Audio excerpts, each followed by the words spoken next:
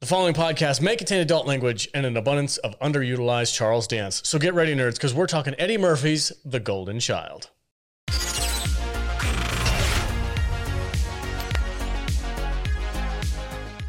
Welcome, everyone. Thank you guys so much for joining us on this episode of the Salty Nerd Podcast. We're talking Eddie Murphy in The Golden Child, an 80s mystical classic. And I'm joined, as always, by my fantastic panel of nerds. Inebriated Matt Vader. What's up, dude? Am I? Hold on. I think you're fine. I think I'm okay right now. Oh, okay. Eddie Murphy. I can't even do his laugh right. His laugh was driving me insane in this movie. Look, man, I'm a child of the 80s. Your ass. I'm a child of the 80s. Okay? Yeah. Eddie Murphy can't do staple. He can't do anything wrong. Staple of the 80s for sure. Love Eddie Murphy. All right. So yeah. Judah's also here. Hello. I don't know why you do it, but I love it. I don't know why I started doing it, but now I have to. It's your thing. And last but not least, producer of the show, Matthew Cage. Welcome, sir. I love this movie. This is one of my all-time favorite movies. I selected the two movies this week for 80s Mysticism week. Is it your birthday week? And no, it's not my birthday week. But these movies just fill me with so much joy, and I love them both so much. But this movie in particular, like I grew up watching this on TV, and so like all the curse words were like taken out with like weird words. But it was something that I just, loved growing up. And so I wanted to share it all with you guys and talk about it this week. Right on. We're going to have a ton of fun. And I'm probably 3 drinks in. So get ready for that. A lot of slurring and messing up of my words. So if you're into that kind of thing and you like watching me fumble. You do you, bro. Stick around. Stick around. Do you guys like 80s Eddie Murphy movies? Who doesn't like Eddie's? 50-50 for me. This guy. Yeah. This guy. Remember when we did Coming to America? Oh, yeah. Well, the first one's better than the second one. I watched the second one first. Third. I did. Yeah. I did. I wanted to see if it held up. It did. Still doesn't make sense. That. Yeah, doesn't make any sense. Your logic makes total sense. Like, can the sequel hold up before the original? Can a movie hold up on its own without referencing the prequel every single time? That's what sequels do. Oh man, listen. When it comes to 80s movies, Eddie is on the Mount Rushmore of 80s. It's like Stallone, Schwarzenegger, Eddie Murphy. Yeah, he was one of the biggest. Probably stars Kurt in Russell, Hollywood maybe. at that time, I don't know, but yeah, he was huge back then. I get it. Huge. I love Trading Places. Yeah, that was a fucking great movie. We should talk about that. Anyway, all right, guys. Beverly Hills Cop. Never seen it. Sorry. What? Oh, all right, we'll be right back. Welcome back, everybody. Hey, if you guys want to support what we do here on this channel, you can go to saltynerdstore.com and you can buy some merch from us. We really appreciate the support. There's a ton of really cool designs on our website. My personal favorite, of course, is our classic logo, which I have on my shirt and my hat. I'm a complete shill. Head over to the website, saltynerdstore.com, and grab some stuff. We're also in the works. We've got hats. Maybe not exactly what this is, but we've got hats, and You can't have that hat. I can't. This is my hat, baby. I bought one for Vader, but it's a little bit different because he was like, he's like, I gotta be different than you. Yeah. So you can see the difference. Anyway, hats and hoodies and t-shirts and all kinds of really cool stuff. We'd really love it if we got the support from you guys. And if you do buy something, take a photo of it and send it to us on social media. We would love to see it, and we will in turn share and say thank you and post your picture up there on the social medias. So it's saltynerdstore.com. Oh, and type in salty for 10% off at the checkout counter. Discounts. Saving some money. All right. Ding, ding, ding. The Golden Child. Jude. Mm-hmm. I'm genuinely excited for your synopsis. So take it away. All right, sir. 1986, The Golden Child, rated PG-13 with a runtime of 1 hour 34 minutes. This had a budget of $25 million. What do you think this brought into the box office, gentlemen? $45 million. All right, Vader. 50 million. All right. $79.8 million. This almost made $80 million. That's pretty good. 1980s money. Yeah. Eddie Murphy was a freaking hit, dude. Well, he was huge. Yeah. Which was weird when he kind of fell off the planet. It was really strange. Well, Pluto Nash did, man. Yeah. It's like fucking nail on the coffin. We don't have to acknowledge that it exists. People want us to watch. I think most people don't acknowledge that Pluto Nash an absurd amount of Patreon members that we have, our club members, want us to watch Pluto Nash. They better up it to the $30 level. All right, Jim. Yeah, if we get $130 tier members, we will watch That's that. good. I like that, Jude. I'm down with that. Saltynerdclub.com. If we get 100 Patreon members, we'll watch Pluto Nash. There you go. Refresh my memory though, because wasn't Eddie Murphy caught with like a transvestite hooker, and then like he had to like disappear for a while? I don't remember that until he came out with the Nutty Professor. I don't remember that at all. I don't remember that at all. Because I seem to remember that like that was like a big hit to his career. He's had a lot of personal challenges. Like didn't he have a baby with like one of the Spice Girls, and then he like 86'd her and was like, I'm not taking credit for it. Like I mean, Scary Spice or whatever the fuck her name was. like he's had a lot of personal like ups and downs. So I think there's been a lot of things that have affected his career. But like honestly, like I think he's fine. He's not going. He hasn't gone anywhere really. No, I'm wondering. He had to lay low for a year at a time when like he did his last thing that people were outraged about. Hollywood's weird. Fucking what's his name? That comedian. Honestly, if he was with like a transsexual prostitute now, people would be like, you know what, good for you. Good for him. Good for you. But like when it happened, people were like, how dare you? Oh no. It's just perspective and time. I don't remember that. I don't remember either. At all. Don't give a shit either. Do you want to know what the movie's about? I absolutely do. All right. Tywin Lannister kidnapped a Tibetan monk child in the hopes of feeding him blood, murdering him, and purging the world of good. Eddie Murphy is an LA private dick specializing in finding missing kids who was prophesized to find the golden child and save the world. Martial artist and pretty lady Ki Nang recruits Eddie Murphy to locate and rescue the golden child, but evil Tywin stays one step ahead of them. Knowing that Lannisters always pay their debts, Team Good travels to Tibet to get a weapon that is their only hope of killing Demon Lannister. The weapon, you ask? A knife. Please. It's part of the movie, dude. I know. Where did we get it? Why are you looking at me like that? That was a perfect joke I just made. Okay, all right, yeah, sure. 10 out of 10. Landed it. And I have the want knife. the knife. Fuck you.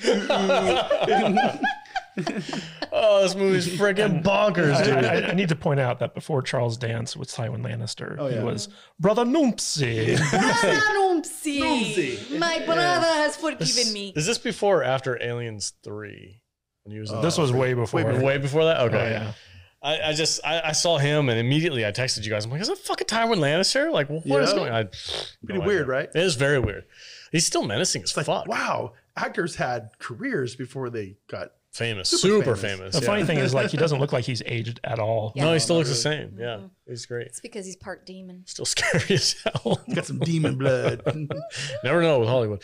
If he doesn't return my property, I want him arrested. He's been drinking baby blood in Hollywood. Oh, shit. Okay, so this movie, I've never seen it before. Like, going in fresh. Eddie Murphy is 50-50 for me with his movies. Like, some of them I love, and I think they're awesome. Trading Spaces is one of them, or Places, or Spaces, one of the two, with Dan Aykroyd. Trading Spaces was a home improvement show. Sorry, yeah, that's right. Trading Places with Dan Aykroyd. Fucking classic comedy of the 80s. I love that movie to death. He's done a lot of great stuff. This movie, I was really unsure of what I was going to be like. This is I didn't like it that much. That's okay. I feel like... I said this week, like, Alex is going to hate both these movies. I'm always fascinated about people in Alex's generation, what they think about movies from the 80s, genre, from that decade. This was a weird mix of two things that I feel like is like oil and water. Like, you got an Eddie Murphy urban street comedy mixed with like a mythical Tibetan monk mythos. Yes. Yeah. Fucking weird. Yeah. Genius.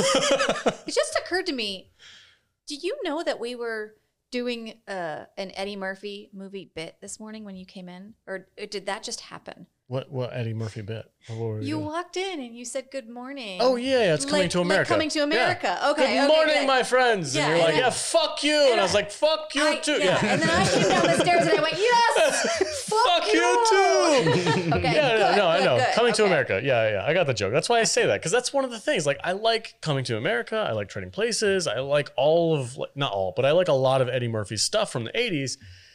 But there's some stuff that I just don't care about. And I watch it and I'm just like, it doesn't fit. And this kind of falls into that category where I'm like, Eddie Murphy seems really out of place in this movie. Yeah. Like, there's a cool movie He's the here. chosen one. Is he though?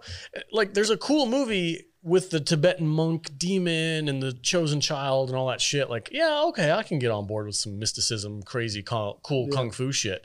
But then you got like weird urban comedy Eddie Murphy mixed in. I feel like this is kind of almost a generic movie in the sense that you could literally take probably any 80s movie star from Stallone, Schwarzenegger, Kurt Russell, Jean-Claude Van Damme, or anybody, even like on the comedic spectrum, and throw him in this role. Yeah. And it would have come out almost exactly Pretty much the the same. same. I could see that. You know what I mean? It would have been different. I can see Stallone But- as a private investigator. It's kind of a generic role that he's in, but any actor would have put their own spin on it. I feel like Eddie did a lot of ad-libbing in this. You know what I mean? That's what I feel like he came on set and they were like, hey, do your Eddie Murphy thing. Yeah, exactly. Especially, but they also could have said, if Arnold was in this role, they could have said,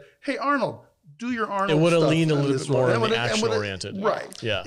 So it's kind of funny that you guys say that, because originally this movie, it was going to be named The Rose of Tibet. And it was a Mel Gibson movie. There you go. And basically, it was more of a detective story where Mel Gibson, he's a private investigator looking for like missing children, and he slowly finds like the oatmeal with the blood in it, and like all this stuff that leads him to discover that there's like supernatural stuff involved.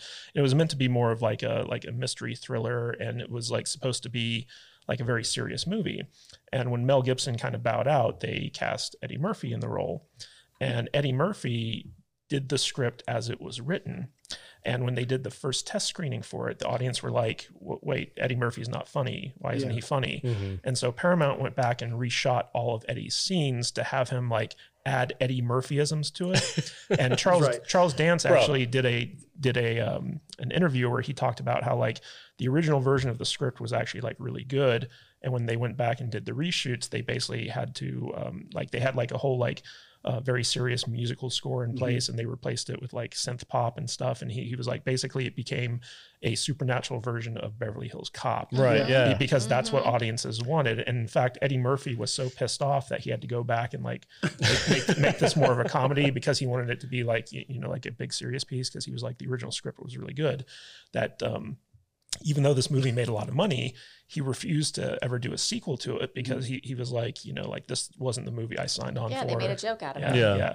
And so like, That. even though like I love this movie and I like the jokes to it and I like the lightheartedness to it, there's a version of this movie out there that was like super serious. I would love to see that version. Yeah, me too. So V, did you ever get the feeling that we like kind of know what we're talking about with this kind of stuff?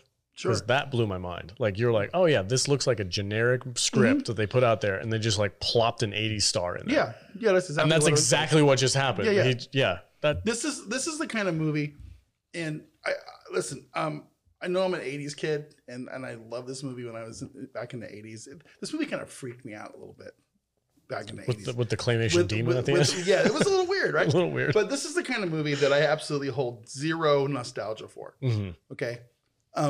This is a movie that I would like to see them move it to 2022. Really? Redo it. And I want to see a modern take on this story, but a more serious version of it. You know what I mean? Go dark mysticism. Go dark mysticism with this movie. Yeah, and I think it would be fun. No Kevin Hart in the Give it a fucking... I don't want The Rock in it. Yeah. I don't want Kevin Hart. It was like Henry Cavill or something. Somebody fun. But somebody who could take that role and just kind of make it a more serious thing. Idris Elba would be good. Ooh, that's a good one too. Yeah. Yeah, take it down a more dark, mystical road. Yeah. Because I think it's got a cool. It's got a cool spine Make here it that we like could play True off of. Detective. Remember with Matthew McConaughey? Yeah, for sure. Yeah. I mean, there's a whole. This is one of those movies I feel like they could make it turn into like a whole kind of franchise. And it's weird that like test audiences at the time, I guess because they knew Eddie Murphy was like, he's a comedian first and an actor second. Well, people didn't like for people to like break out they into don't a different genre. Like stay in your lane, man. Like say the jokes, shit like that. So like for me, when I'm watching this, I'm like, that's the biggest part that takes me out of the movie. That's the biggest part that feels out of place. I'm like, I don't need Eddie Murphy to be a freaking comedian in this movie. Yeah. I want him to be a serious private eye detective. Like go that route. So it's just weird how time have changed because like he's no longer like, I mean, he's still Eddie Murphy, but at the time in the 80s, he was in the limelight for like Eddie Murphy Raw and shit like that. Well, Eddie Murphy got typecast as Eddie Murphy. Right. Yeah. And that's probably why he got pissed off about having to redo it. Yeah. So, because these comedians, they do want to. They want to be. A lot of them want to be serious actors and comedians. And so let them do their thing. Let them do their thing. Let them act. Jamie Foxx, perfect example. Yeah. That dude can act his ass off, and but he's also a really funny dude. Let him do his thing. Yeah. So yeah. Did you know that the female lead in this was only 18? What? Yeah. Oh man, that makes me feel real dirty right now. 18 is barely legal, I guess, is what they would say. But so that brings up. I guess we're just gonna freaking segue into this. But that was one of the weird scenes for me. So I was like watching this show, and that scene where they go into the biker gang's home. And they're investigating something. I can't remember why they went in there, but they're like, oh, I got to go break out. He's looking for the other girl. Right, who got kidnapped, right? Yeah. No, so like the girl that got killed at the beginning that he was searching for, he got a anonymous tip that this biker gang was the one who sold her off to the people who eventually murdered her. And so he went to this house to track down the biker gang where they kind of hang out and like do drugs and stuff like that. And so like typical biker house if you've never been in one. I mean it was straight from what do you call it, Point Break, right? Yeah, it was, huh? Yeah. That was the bit that kind of made me chuckle because they go into this freaking biker house and the chick comes in there and she's like, she's like a kung fu master or whatever. And she kicks this dude through a wall and it happens to break a water line inside the house. And she's wearing like this like white shirt. It's white silky shirt. Silk blouse. She gets soaked. And for the rest of the scene, she's just running around in freaking a wet, skin-tight, wet t-shirt. And I was just like, it was 1986. Like, really? It just kind of made me laugh. Does that offend you? No, it doesn't offend me. You're going to play the female lead kung fu master who knows all about the sorcery shit. You're going to introduce this shit to Eddie Murphy and like get him to believe in it. And she was like, oh my God, this sounds amazing. Also, you're going to be in a wet t-shirt. You're going to be in a wet t-shirt for at least 10 minutes. So there are two things I want to bring up real quick. So at the beginning of this movie, we see like Eddie Murphy kind of going around putting up flyers looking for this lost girl. And there's this like little newsstand that he goes by where there's this guy who's reading like a magazine called Big Asses. What pie? Yeah. And you know, I'm such a big fan of this movie that when I lived in Hollywood. You were going to say I was such a big fan of this magazine. Well, that too. I totally am. Yeah. But I'm such a big fan of this movie that when I moved to Hollywood, I tracked down where this newsstand was, and it wasn't too far from where my school was in Hollywood. And I actually shot a scene from my movie, The Outside Man, at that newsstand. Because like I love The Golden Child so much, and so like I was like I really want to find that stand and work it into my movie, and so like that was like one of the inspirations for one of the scenes that I shot for my own film that I did with Jeremy Renner. That's pretty freaking cool. Humble brag right there. No, dude, brag also, about it. He's a blue check mark. Yeah, also blue check mark. When are we going to have Jeremy Renner on the show, bro? Like, what the fuck? I don't know. He doesn't return my calls anymore. I should tell him I'm a blue check. Maybe that'll bring him around. I mean, if he doesn't already know, fuck him. This was before he was Hawkeye, guys. Okay? Yeah. This was when he was doing like Budweiser commercials. Ain't nothing wrong with that. We're a bunch of freaking alcoholics over here. Okay, so honey, your straw's upside down. Is it? Yeah, learn how to straw, will you? Come on. There we go. fixed. So no, I like. But the second thing I want to do real quick. Yeah, go ahead. So at the beginning of this movie, Eddie Murphy goes on like a public access show that in order to kind of like create awareness of the girl that he's looking for, and the guy who hosts the show just reminds me of every podcaster I've been listening to lately. For sure. And nowadays it would be on YouTube where the guy's like, let's do the Tide Pod challenge. Well, you know, like we're talking about this is when I'm clicking through every YouTube channel and I'm like, why do people watch this? Yeah. What is going on? It's this fucking dude. And they all have 3 times the amount of subs that we do. But the great thing about this scene is that so like Eddie Murphy eventually gets frustrated with the guy, takes the mic and says like, you know, like this is the girl I'm looking for. And then as he storms off the stage, the host is like, turns to his other guest and he's like, so you've had a sex change, huh? Yeah. And the guy in just like this deep voice is like, yes, I have. That was one of the funnier bits in the movie. And it was actually something that I thought was really funny because you guys know how I hate these freaking gimmicky show bullshit stuff. Sure. And that's all this dude was. He's sitting there and he's like, he doesn't give a shit about Eddie Murphy's actual purpose for being there, which is to bring awareness to this missing person. How would you get into this line of work? Yeah, like doesn't give a shit about what he's actually there for. And I love that Eddie Murphy's character was just like, I don't fucking have time for this shit. Did any of you guys ever watch public access in the 80s or 90s? Well, I've seen Wayne's World. Yeah, no. no, it was just like that. It was just like people sitting in a studio doing like the talk bit thing.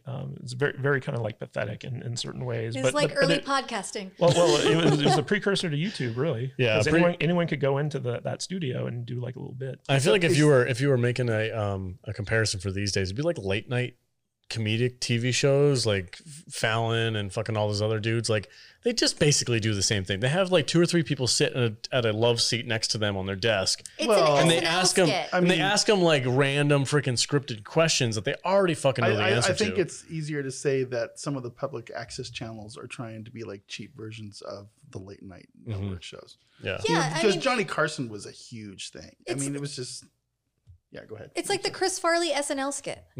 Like, hey, remember when you did that? Yeah. That was cool. That was really cool. Which is kind of what we do when we have actors on our show. We're like, hey, remember that scene? Yeah. I mean, that's basically what we do, right? Yeah, a little bit. So, but less gimmicky. I try to be more honest with that kind of stuff because I genuinely am interested. But I just thought that scene was really funny, and it was one of my favorite scenes in the movie where Eddie was just not having his shit. And he's like, give me that freaking microphone. Yeah. Look, have you seen this girl? Let me know. This started the bust your ass. I will bust your ass. Count for me. Eddie Murphy says, I'm going to bust your ass. I'm going to bust your ass. At least a dozen times during the movie. Yeah. Well, when he says that in a lot of his movies. When he goes to Thailand, we'll get there in a little bit. When he goes to Tibet, sorry. And he says the same thing and he starts like going off on that freaking, the homeless person. Did you see a skinny, naked homeless person with $100 bill? Did you clock him from the other movie, Egg Shen? Yes. Yeah. 100%. Yeah. There's some. Yeah. For sure. Definitely. Because there were only so many Asian actors in Hollywood in the 80s. In '86. Yeah. It's like not Pat Morita was in this movie. It's basically. Good old Victor Wong. Yep. I wanted to ask. Yeah, go ahead. I wanted to point out something for Jude's sake. Oh. So, first of all, this movie was written by a screenwriter named Dennis Feldman, who is known for writing the Species movie. Okay. With Natasha Henstridge. Yeah. But the director of this movie is a guy named Michael Ritchie, and I want to give you guys a guess as to like what he's directed. Michael Ritchie? Not Guy Ritchie. Not Guy Ritchie. Not Guy Ritchie. Guy Ritchie's dad? No. I have no idea. Not even close. Third cousin. So Michael Ritchie directed Bad News Bears and both the Fletch movies, but he also directed one of Jude's favorite movies. Is it Overboard? No. Close. Wildcats. I love Wildcats. Yeah. So originally Eddie Murphy wanted George Miller of Mad Max fame to direct this movie. But when he had his first meeting with Miller, he kept Miller waiting for like 4 hours as he was like dealing with other stuff, I guess. And Miller got so pissed off. He's like, I'm not working with this jerk. Yeah. And so like eventually they had to settle for Michael Ritchie. That would have been a weird movie. If the guy from Mad Max made this thing. Like, what kind of stunts do you think he would have had? Shaolin monks freaking flying all over the place. Poles and shit, right around on dune buggies and stuff. That would have been dope. Awesome. Yeah, and J.L. Rate, I think the actor who plays the Golden Child, that's actually a girl. It's a girl. Is it really? What? Yeah. Wow. Yeah, she's playing a boy. Oh, well, she pulls it off. And I don't think she was ever in anything else. Nope. I agree with. I think that's true. I tried to find it. So she didn't actually have to do anything. She didn't have any lines.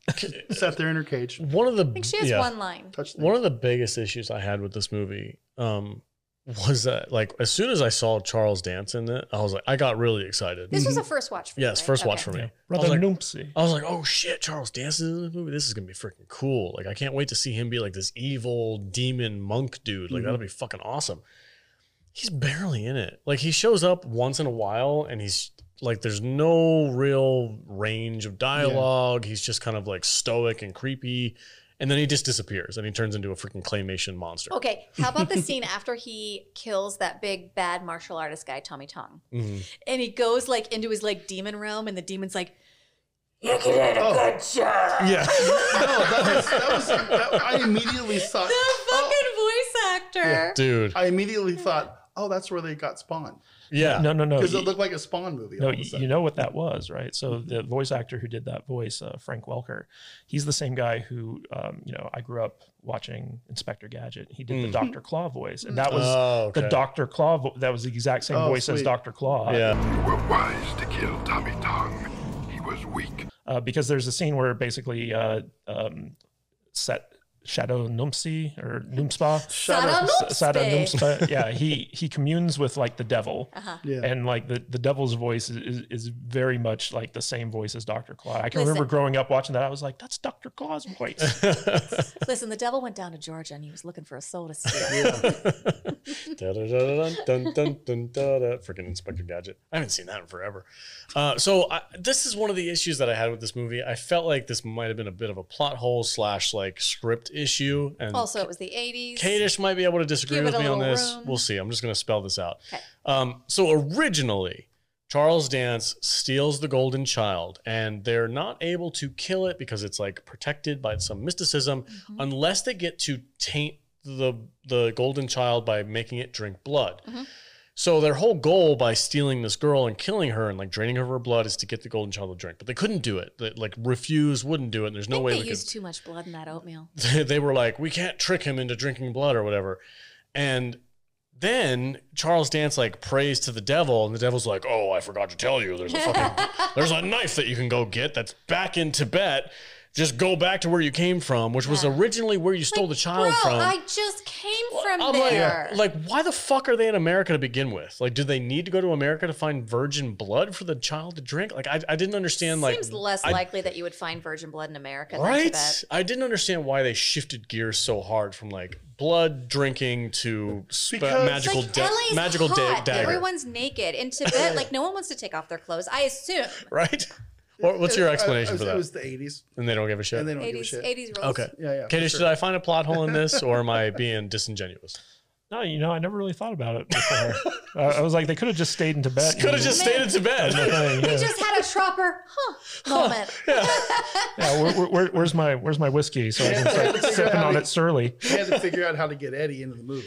I guess, yeah, that's the only thing. That's what really took me out of this movie. To be fair, Charles Dance does not go back to Tibet. They send Eddie Murphy, and then when he comes back into the U.S., that's when Charles Dance is like, give me my thing. The only thing I can think of is like in Tibet, it's good magic, and in LA it's evil magic. So LA is like the epicenter of like where like you can commune with hell, and so they had to get him back to like the evil place in order to weaken his power. Okay. So okay. All right, they had to like ship the dragon lady back and forth to LA. Yeah. That's what I'm saying. So she could. Okay. Like, Eddie Murphy doesn't belong in this movie. No, he really doesn't. I mean, Charles Dance was not going to be like the pillar of good that was going to be able to get the dagger. Right. He needed somebody else to bring the dagger to him. I also like the character of Nee Kang is constantly just very blatantly telling Eddie Murphy like here's how things are. And when he first meets the shadow lady, she's like, her ancestor was raped by a dragon. And Eddie Murphy's like, oh, okay. It's like he doesn't believe anything she's telling him, even though she's just straight up like, here's how it is. I love it, like the silhouette of her, and she's like, oh, you have to do this to get the dagger. And he's like, lady, shut the fuck up. And he like rips open her freaking little thing, and she's like, ah! And it's like this whole snake lady. Like, this movie goes hard on the mysticism, but then it's like, weirdly what is that word? Juxtaposed with Eddie Murphy's like urban comedy. It was so weird. I remember when I was a kid and they revealed like the dragon lady kind of weird thing. Yeah, that freaked me out. Oh yeah, for sure. That's like straight Medusa shit. Like it was really weird. Yeah, but it's also just who was also raped. Yeah, it's also just the way she's revealed because she's like, no, don't look at me. You know, like it's very weird. I'm tired of like fucking dragon gods raping bitches. Well, it's not cool. It's not cool. That's what dragons do. Listen, if you're a dragon, don't rape bitches. Fucking chill, man. Just no means no. 5:30. No means no. Bitch in the 80s and now, then like fucking chill. If we ever get that actor on the stream, we have to ask him about that line because that shit's hilarious. Topher Grace. No, not Topher Grace. Yeah. Walton Goggins. Walton Goggins. I don't give a shit about Topher Grace. Somebody introduced me to a new show that Walton Goggins plays a big part in. Like, The Righteous Gems. I haven't heard of it. That sounds Righteous fun. Gemstones. Righteous Gemstones. Cool. Yeah. Right on. Okay, and there's one other before. Like, this is kind of all I'm getting out of this movie, but there's another scene that I was laughing my ass off at, and has nothing to do with anything. It's just Eddie Murphy being Eddie Murphy in like an urban setting. Is when he hops over that family's fence, and this poor fucking family, this poor fucking family is just sitting out there barbecuing. And he's got like a gun. And he's got a gun, and he's like, "Wait, I'm not here to hurt you. Just gonna have one of those chips." Just a chip. I thought that was so like funny and also clever on his part because he's like, jumping fences. He's a black man with a gun in his hand. And he's like, they totally think I'm here. Exactly. They're not going to believe anything I say. So I'm just going to like pretend like, I'm holding you up for these chips. Yep. Flip that over. It's burning. that was the best part. Flip those burgers. They're burning. He's like, they're burning. He starts yelling at the guy. He's like, hey, pay attention. Those are burning. Flip them over right now. Yeah. It's just, I got my chips. I'm going. That whole bit, like, that had nothing to do with the movie. It just felt like, okay, we have to get Eddie Murphy from point A to point B, but we need some filler content. And they were just like, what would happen if Eddie Murphy with a gun hopped into somebody's backyard? Just wants to like grill with their family. In like their shitty graffiti-ridden backyard. Their chips. God damn it, that shit was so funny. Do you have Vader? Do you have any other thoughts about that scene? Yeah, I feel like you're pretty quiet. Like, I am. Yeah, a little bit. I'm sorry. Are you enjoying your hooch? I think maybe the hooch is hitting me a little bit for sure. Okay. Yeah. I know. I got you.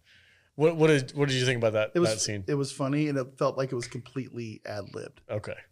I feel like most of this movie was out. Anything with Eddie, yeah. I feel like they just told him. It's like, just make some shit. Just do Eddie Murphy shit. Yeah. All right, cool.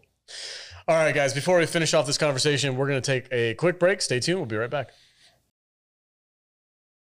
Welcome back, everybody. Hey, if you like what we do here and you want to support us, head over to saltynerdclub.com and become a club member. It's only $5 a month. That's less than a freaking gallon of gas these days. Head over to the club member area and you can join up. It's $5 a month and you get access to 4 exclusive podcasts every single month, sometimes 5, depending on how the weeks line up. But we do classic sci-fi stuff. This coming month, we're doing Buck Rogers in the 25th century. Yeah. And it's going to be a wild ride. So join up. I'm kind of excited too. So if you want to join into that and help support the podcast and help what we do, plus get a ton of extra content, head over to saltynerdclub.com and join up. We have a great community and they would love to have you. I guarantee it. You know what's fun about doing that is that a lot of the times, like one of us will pick it, but most of us, it's usually a first watch for these things, and it's been really fun, like getting introduced to these new shows and getting like a fresh take on. I'm genuinely excited about watching Buck Rogers. We do a watch party in our Discord every Monday night around 10:30 p.m. I know it's late. Pacific. That's when we can do it. Yeah. That's when I can. So if you're a night owl, host, if you're a night owl on the East Coast, you can join us at like 1 a.m. You like the nightlife. You like to party. So.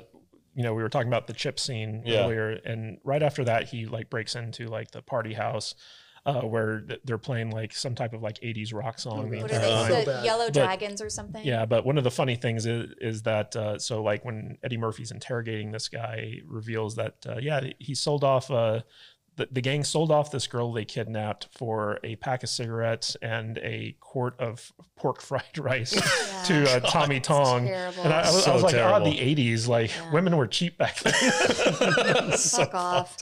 Also, I think the song that's playing when they first get there is like a Motley Crue song. That's like an actual. It's not Motley Crue. It's Vader. You clocked that song when you were watching it during the watch party, didn't you? Do you remember what the bikers were watching? I don't remember. I just remember it being like seriously homosexual. I think it was something. I think it was glam rock, dude. I said something about real bikers wouldn't listen to this shit. Yes, and I forget what it was. Thank you. I swear I thought it was Motley Crue. I'm looking it up right now. Something lame. This is the biggest disconnect that I have with people from the early 80s generation, like 70s, 80s generation, like the glam rock. I don't get it. Like, you guys are like, Gen Xers are like generally pretty fucking hardcore, like, you know, fucking masculine, be a man, do this, fucking Metallica, shit like that. But then I look at rock songs from the 80s and I'm like, well, you dudes were a bunch of fruity tooty freaks. Well, it was Rat, Body fucking Talk. Yeah, Rat. Like spandex, no shirts, fucking polka dots. Aquanet. Licking the microphone like you were David Lee like Roth. Fucking like eyeliner and lipstick. Back like, when men weren't afraid to dress like women. Right? So it was weird. Here, you know, my experience was we listened to that music because the girls liked it. Okay. And I liked I was a thrash metal dude. I listened to Metallica, like Black Sabbath and Slayer and stuff like that. You know, I listened to the harder stuff. But we all kind of had this weird spot for, you know, the Scorpions and Def Leppard and, you know. But when it comes to the real fruity bands like Poison and Warrant, no. I made fun of the fucking weirdos that listen to that gay shit. It's like no. I always wonder because that's presented to my generation as like peak 80s. That was the pop music of it was. Yeah, I look at that and I'm like, you guys were freaking weird. Every studio had their stable of hairspray bands. Right. Mm-hmm. Butt rockers, we called them. You know, they all looked exactly. I'm not going to stop because that's what we called them. They all looked the same. They all sounded the same. They all dressed the same. Yeah. And they all came out with the exact same fucking albums, and it just was what it was. I don't get it. I've never been into that. And most of them have disappeared. I'm like 70s rock, and then there's a big gap. Yeah. And then there's 90s rock. Like there's no 80s rock and roll for me. Right. Back when you could make songs called "She's Only 17." Kip Winger. So I wanted to talk a little bit about the fact that this movie and Big Trouble in Little China, the other like heavily Asian inspired movie of this year, they came out in the same year, and they were kind of like, you know, occasionally Hollywood, you'll have two rival studios kind of green light movies that are like very similar to one another, and it becomes like a competition, like the first to like get released in theaters and like whoever makes the most money and stuff like that. And that was the situation in 1985 when they greenlit Big Trouble and this movie, The Golden Child. And originally the studio for this movie, which was Paramount, they approached John Carpenter to direct this movie. And Carpenter just wasn't interested and said he chose to go with Big Trouble in Little China. And I just think that it's kind of fascinating because Big Trouble in Little China was a box office, you know, disappointment, whereas this movie made almost like $100 million in 80s cash. And so like, in the race to the theatrical release, Big Trouble was a summer release, whereas this one was a December release. So I just thought it was kind of interesting that we had like these two 80s mysticism movies come out with a lot of the same actors. So like they, you know, we weren't joking when I said earlier that, you know, there are only so many Asian actors in Hollywood. In this movie, you have Victor Wong, who was from Tremors and Big Trouble in Little China. He played Egg Shen. And then you had James Hong, who played... he was the doctor... Dr. Hong, I think. Yeah. He's Dr. Hong in this, but he played Lo Pan, the bad guy in Big Trouble in Little China. Bad. And then the guy who played Tommy Tong in this movie, Peter Kwong, who was one of the 3 storms in Big Trouble in Little China. I There's just think there's a couple more, but like very much smaller roles. But there's like, I want to say there's like half a dozen people who were in both of these movies. Yeah. And then like you have like other people like Randall Tex Cobb, who's like in this movie as like a very small part. And if you've ever watched Raising Arizona, he's like the big burly, bounty hunter guy in that movie. I don't know, like there's just like, there's a lot of interesting stuff in this film, but I think that Victor Wong as the old Gupta, who's like the what do you call it? Like the head monk at the monastery. Father. Yeah, I love like he's just like a complete asshole, especially to Eddie Murphy. And he's so gross. Yeah, he really is. He's kind of fun though. I like him. But like our first introduction to him, he basically like steals $100 from Eddie Murphy. Oh my God! And Eddie Murphy's like, oh, look at this poor crippled, like homeless guy, and he like stands up, and there's a hole underneath him, and he's like, you motherfucker! Yeah, his little like pants sleeves are just like flapping in the wind when and then. He like Eddie Murphy grabs him and he like turns around and he comes back and turns back all these like goes full Obi-Wan and just turns into a thing of robes. Yeah, he's like, where'd that little naked man go? He's still got my $100. So you guys know that I've written a book series called Earthman Jack. Right. Yeah. In the 3rd book, I have like this mentor character who's kind of like a Yoda type character to my main character of Jack. And he was partially based off of the old Gupta character from this movie because like he's such an abrasive jerk. But I love that character. And can we talk about the scene where Eddie Murphy shows up at the monastery to ask for the knife? Sure. Please. If you talk about this, you have to spin the column, like an imaginary column. Just spin it. I watched this scene and Eddie Murphy shows up to the monastery. Yeah, like I get it. Like they were making a joke. I guess I felt like the joke kind of overstayed its welcome a little bit. Do you feel like the joke overstayed its welcome? Yes, I do.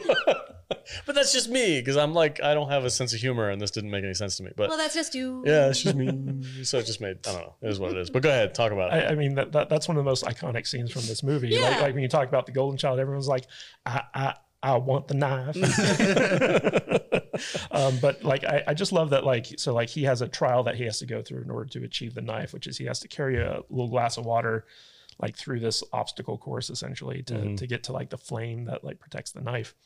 And I feel like that's like when he shows up and he does like the spinny thing and he asks for the knife. And then like when he goes on this trial, that's the best part of this entire movie for me. Because it's the most fun. And just Eddie Murphy's reaction, he's like, oh, there's a bottom here. And he like flips the corner and like listens. It's like, there's a bottom, Monty. There's no bottom. This scene reminded me so much of like Indiana Jones. Yes. Like I was like, man, look, we talked about a minute ago, like you could replace Eddie Murphy with any 80s action star and they would put their own spin on it. Like I legit, at that point in time in the movie, when I'm watching this, I'm like, Harrison Ford could be in this movie. Oh yeah. I did like when he was like, how many people survive doing this? And they're like, none. And he's like, none. None. It's goofy, man. Do you want to talk about the dream sequence? Oh yeah, let's talk about that. I don't remember. Yeah, go ahead. He's like, Key, you're tied up with toilet paper. And she's like, no, I'm here because it's your dream. Do you want to rescue me? And he's like, well, yeah, it's my dream. I want to rescue you. So there's this part where Eddie Murphy falls asleep and Brother Numspa pulls him into like a dream where he can negotiate trading the golden child for the knife. And during that scene, Eddie Murphy's like on the set of a sitcom and he sees like the people and there's like a live studio like the Monty Hall thing. Yeah. And what's funny is that was actually the set of Webster that they shot that on at the time. So, yeah, this is the first time that I think Numspa and Eddie Murphy's character, Brother Numsy, have like a little exchange, and Eddie Murphy kind of realizes that he's having a dream, and so like he's not taking anything seriously, which I thought was kind of funny. And Key Nang shows up just tied up against the wall, but she's tied up in toilet paper. She's tied up in toilet paper. Her hair is slicked back and wet, and she's wearing like a very corset outfit. Yeah, she is beautiful. 18.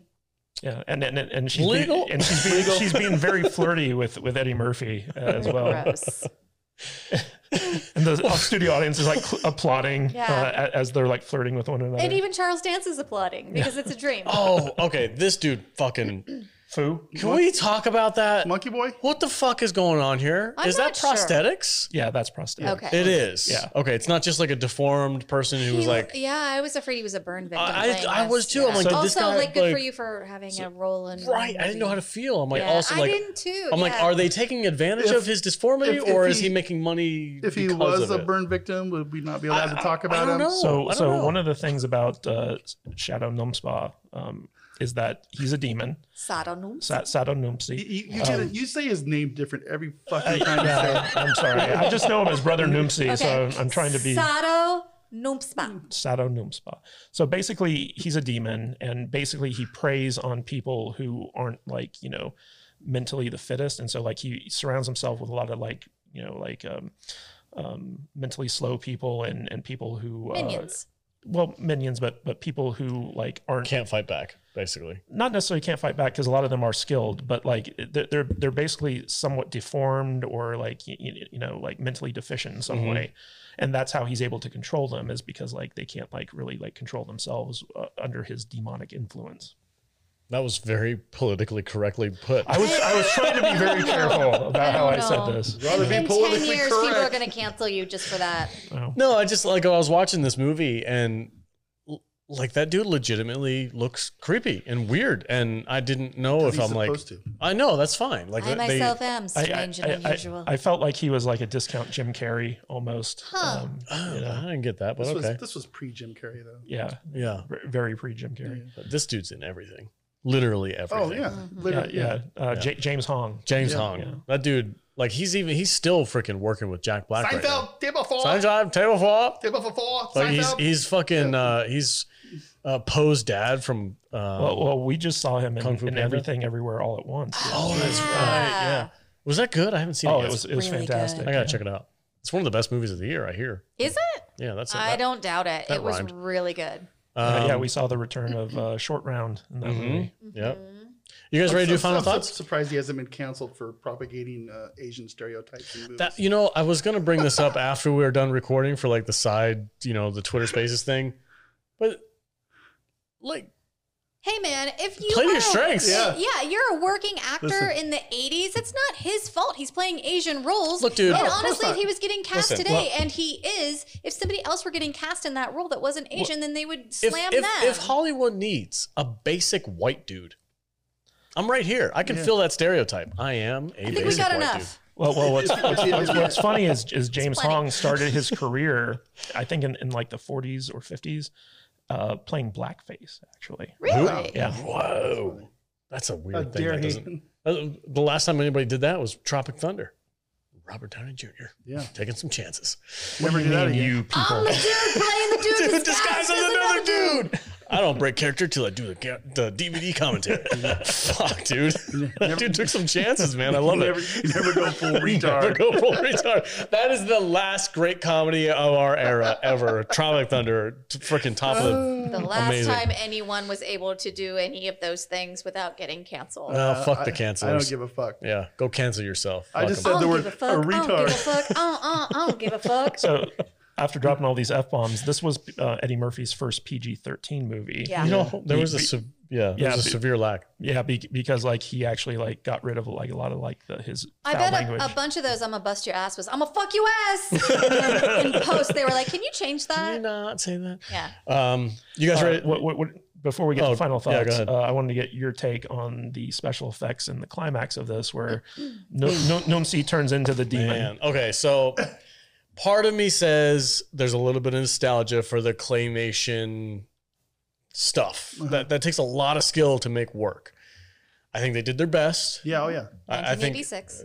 yeah, for the era that it's in, I think they did a really good job as far as the claymation goes. Because I know there was that time period in the early 90s with Jurassic Park where they were like, are we going to go claymation or are we going to go CGI? So it's not quite there yet with the CGI. This is all claymation stuff. Yeah, there wasn't even CGI didn't even exist Yeah. at this point. For the time period and for what technology that they had to work with, I think they pulled it off just fine. I have no issue with it. I wasn't taken out of the movie because of it. Unlike something like a movie like Spawn, who did something similar, like that took me out of the freaking movie because it was just so atrociously bad. Yeah. This was fine. I was like, oh, okay, yeah, they're doing the classic claymation demon thing. Cool. We've seen it. We've seen it in Clash of Titans. We've seen it in, you know, all these other old school movies and stuff. So I had a good time with it. I do really genuinely think they underutilized somebody like Charles Dance. I know he wasn't famous at the time, but I feel like he didn't have a lot to do in this movie. And I'm like, I would have liked to have seen a lot more of him. One of my favorite scenes is when Eddie Murphy comes back with a knife and Noopsy is there. And Eddie Murphy is just like, he's like, do you know who I am? And he's like, yeah, you're Sarah Noopsy. My brother Sarah Noopsy. Oh, forgive me, brother. And that whole thing that he does, which I'm sure was ad-libbed, is just the funniest part of this whole thing. He's just being so gregarious and being like, oh, this is my brother. Yes, I've stolen from him. Arrest me. And I feel like he's playing back on his Coming to America, like kind of bits from that being like, arrest me, and do this to me. I am scum. I am slime. My brother. I have disobeyed you. And Charles Dance can't react. He just has to like look angry. Stone face the whole time. And honestly, like the thought behind this was really smart because he was like, what the fuck are you doing? And he's like, I'm trying to get arrested because if you get me arrested, your plan fails. Mm-hmm. Fun stuff. You know, fun fact about that knife. So one of my other like kind of like guilty pleasure movies is The Shadow with Alec Baldwin. Mm-hmm. And the knife in that movie was the same dagger that they used in this movie. Mm-hmm. So which is also the same knife that Arya killed the Night King. That's not true. But it'd be cool if it was though. Oh shit. Why did Arya kill the Night King again? Wokeism? Because Jon Snow couldn't do it? I don't know, dude. He didn't want it. Because Benioff and Weiss are fucking hacks. God almighty. That's why. Oh, well, whatever. That's why. Yeah, the demon dude was cool. Yeah. It freaked me out when I was, back then. I thought it was like really well done. I watch it now for the first time in decades and I'm like, it didn't really age that great. It's fine for the time. But I guess for whatever, it was fine. Cool. You guys ready for final thoughts? Yes. I guess. All right. Vader, give it a rating. Final thoughts on The Golden Child. 16-year-old me would have given this movie a 4. Wow. Okay. 52-year-old me gives this movie like a 2.5. This movie hasn't aged well. Okay. For me. I didn't think Eddie Murphy was that funny. He's way better in other stuff. The special effects have not aged well. I don't know. I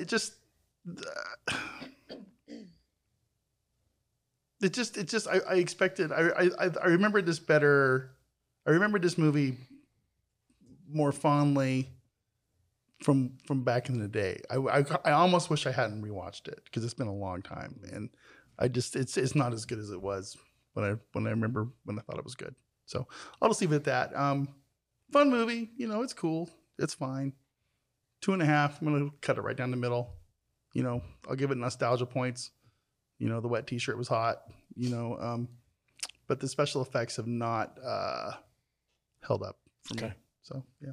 Jude, how about you? Okay, so I was really excited for this week. 80s movies is my thing. Right. I have probably seen this movie 1,000 times. I feel like it's one of those movies that, maybe it doesn't age well, but like the older it gets, I guess the less the jokes hold up, but the more nostalgia points it gets. Okay. And like watching it now that I have like a better, inventory of the other actors in it, it gave it more nostalgia points for me. Because when I first watched it, I didn't know who Charles Dance was. I didn't know who Victor Wong was. I didn't know who James Hong was. Mm-hmm. And now I do. A lot of it is because of what we do on the show. We've been introduced to these actors, and I'm like, oh shit, that's that's the guy from this show. Walter from Tremors. Yeah. So for me, I think when it the way that it doesn't hold up is kind of balanced out by the nostalgia points for it, because like Tywin Lannister, always been an evil dude. Always. in everything. And that's great. I love this movie. I can rewatch it. There's a lot wrong with it, for sure, but I don't care. 1986. It was a time. So I'm going to go 3.5 knives, please. All right, 3.5. That's pretty high. Okay, cool. Katie, how about you? So I'm going to be the first to admit that this movie doesn't really age all that well, but I don't care. I grew up watching this movie. Like Jude, I've seen it probably over 1,000 times. And there's just something kind of like fun about this film that, to me, that feeling of fun doesn't go away. And a lot of it's like Eddie Murphy's portrayal. Like, I know that, like, I told you guys a story about how this was originally supposed to be like a serious movie and a detective story and stuff like that. And I'm kind of glad that it wasn't, because I really love like the kind of like fantasy comedy that this movie in a way kind of pioneered. I think Eddie Murphy, even though like he's basically playing Axel Foley in this movie, I think that, you know, his style of humor juxtaposed with like the situation worked. And like I said, like this movie's been a big influence on me and the stuff that I write and stuff like that. So I really love this movie, probably irrationally, because it does have like a lot of its problems, but like the whole like Brother Noomsy and the I want the knife stuff, like that stuff's just ingrained in my brain. I just love those scenes so much. So you know, I'm gonna rate this, like if I was like Vader's 16-year-old self, I'd have given it a 5-star. But, you know, judging it from like my perspective in my 40s, I'm going to have to drop it down a little bit and say that this is a 4 bloody oatmeals out of 5 for me, because as much as I love this movie, it's not as good as I thought it was when I was younger.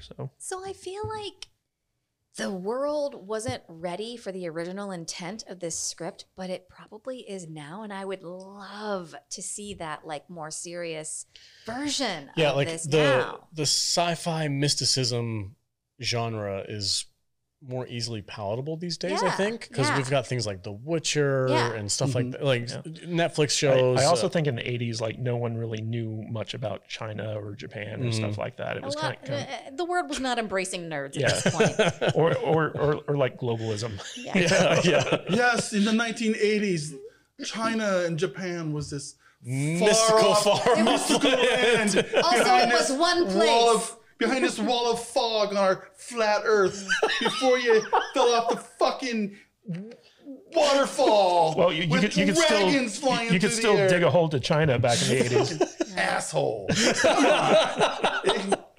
Way back in the 80s. When China still had dragons. When capitalism ruled and people weren't offended when you stared at them. Fuck you. Accurate. Get going. Let's go. I'm getting mad. He's getting mad that we're talking about his generation like this. Fucking Christ. You fucking latchkey kids. You fucking millennials. Making fun of butt rock and fucking flat earthers. Jesus Christ. All right then. She's only 17. 2.5 stars. What about Hot for Teacher? 2.5, my man.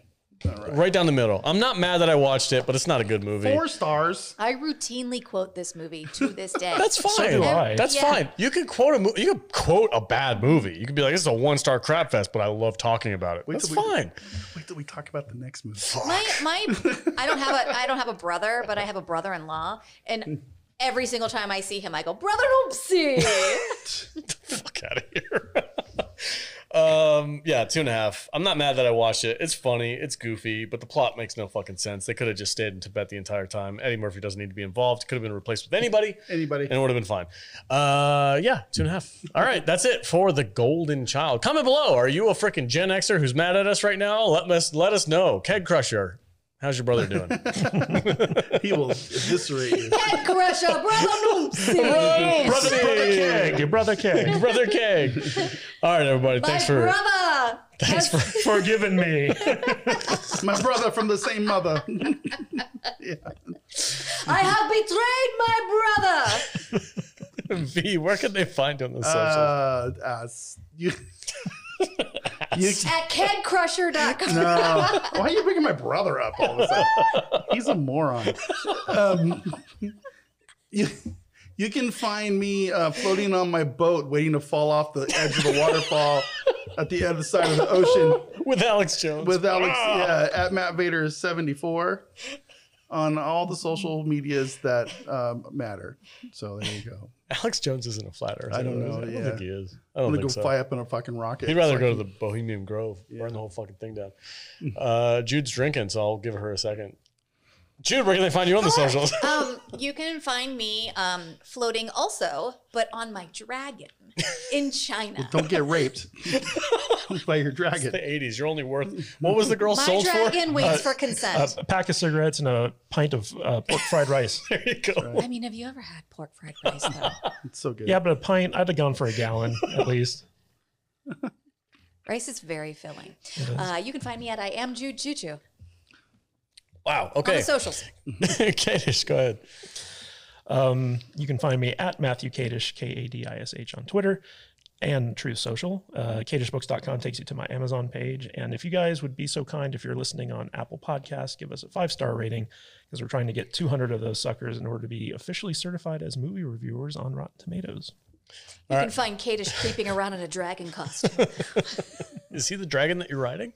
Well, that's weird. Anyway. Oh, man. I'm making my arm circles, dude.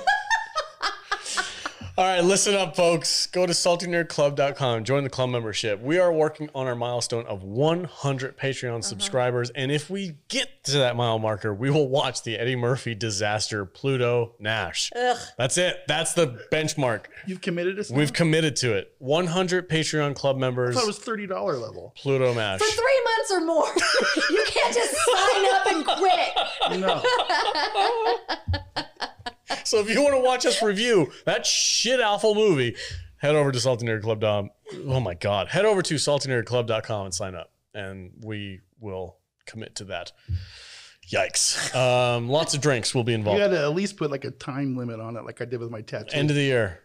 End of the year? End of the year. Okay. All right. 50 subs by the end of the year. End of this year, not This year. whenever year you're watching this. 2022. I thought it was 100. 100. Yeah. You just said 50. No, I didn't say. No, we have 50. We're close to 50. So we need 50 more. 100 by, Mom, Dad, please don't fight. by January 1st. Yes. Okay. 2023. New Year's Eve. Yes. Ooh, yeah. That'll be the unveiling. Midnight of New Year's Eve. 100 subs. And we watched Pluto Nash. Okay. That'll be fun. All right, everybody. Thanks for watching. Subscribe, comment. Gonna be a time. Stay salty.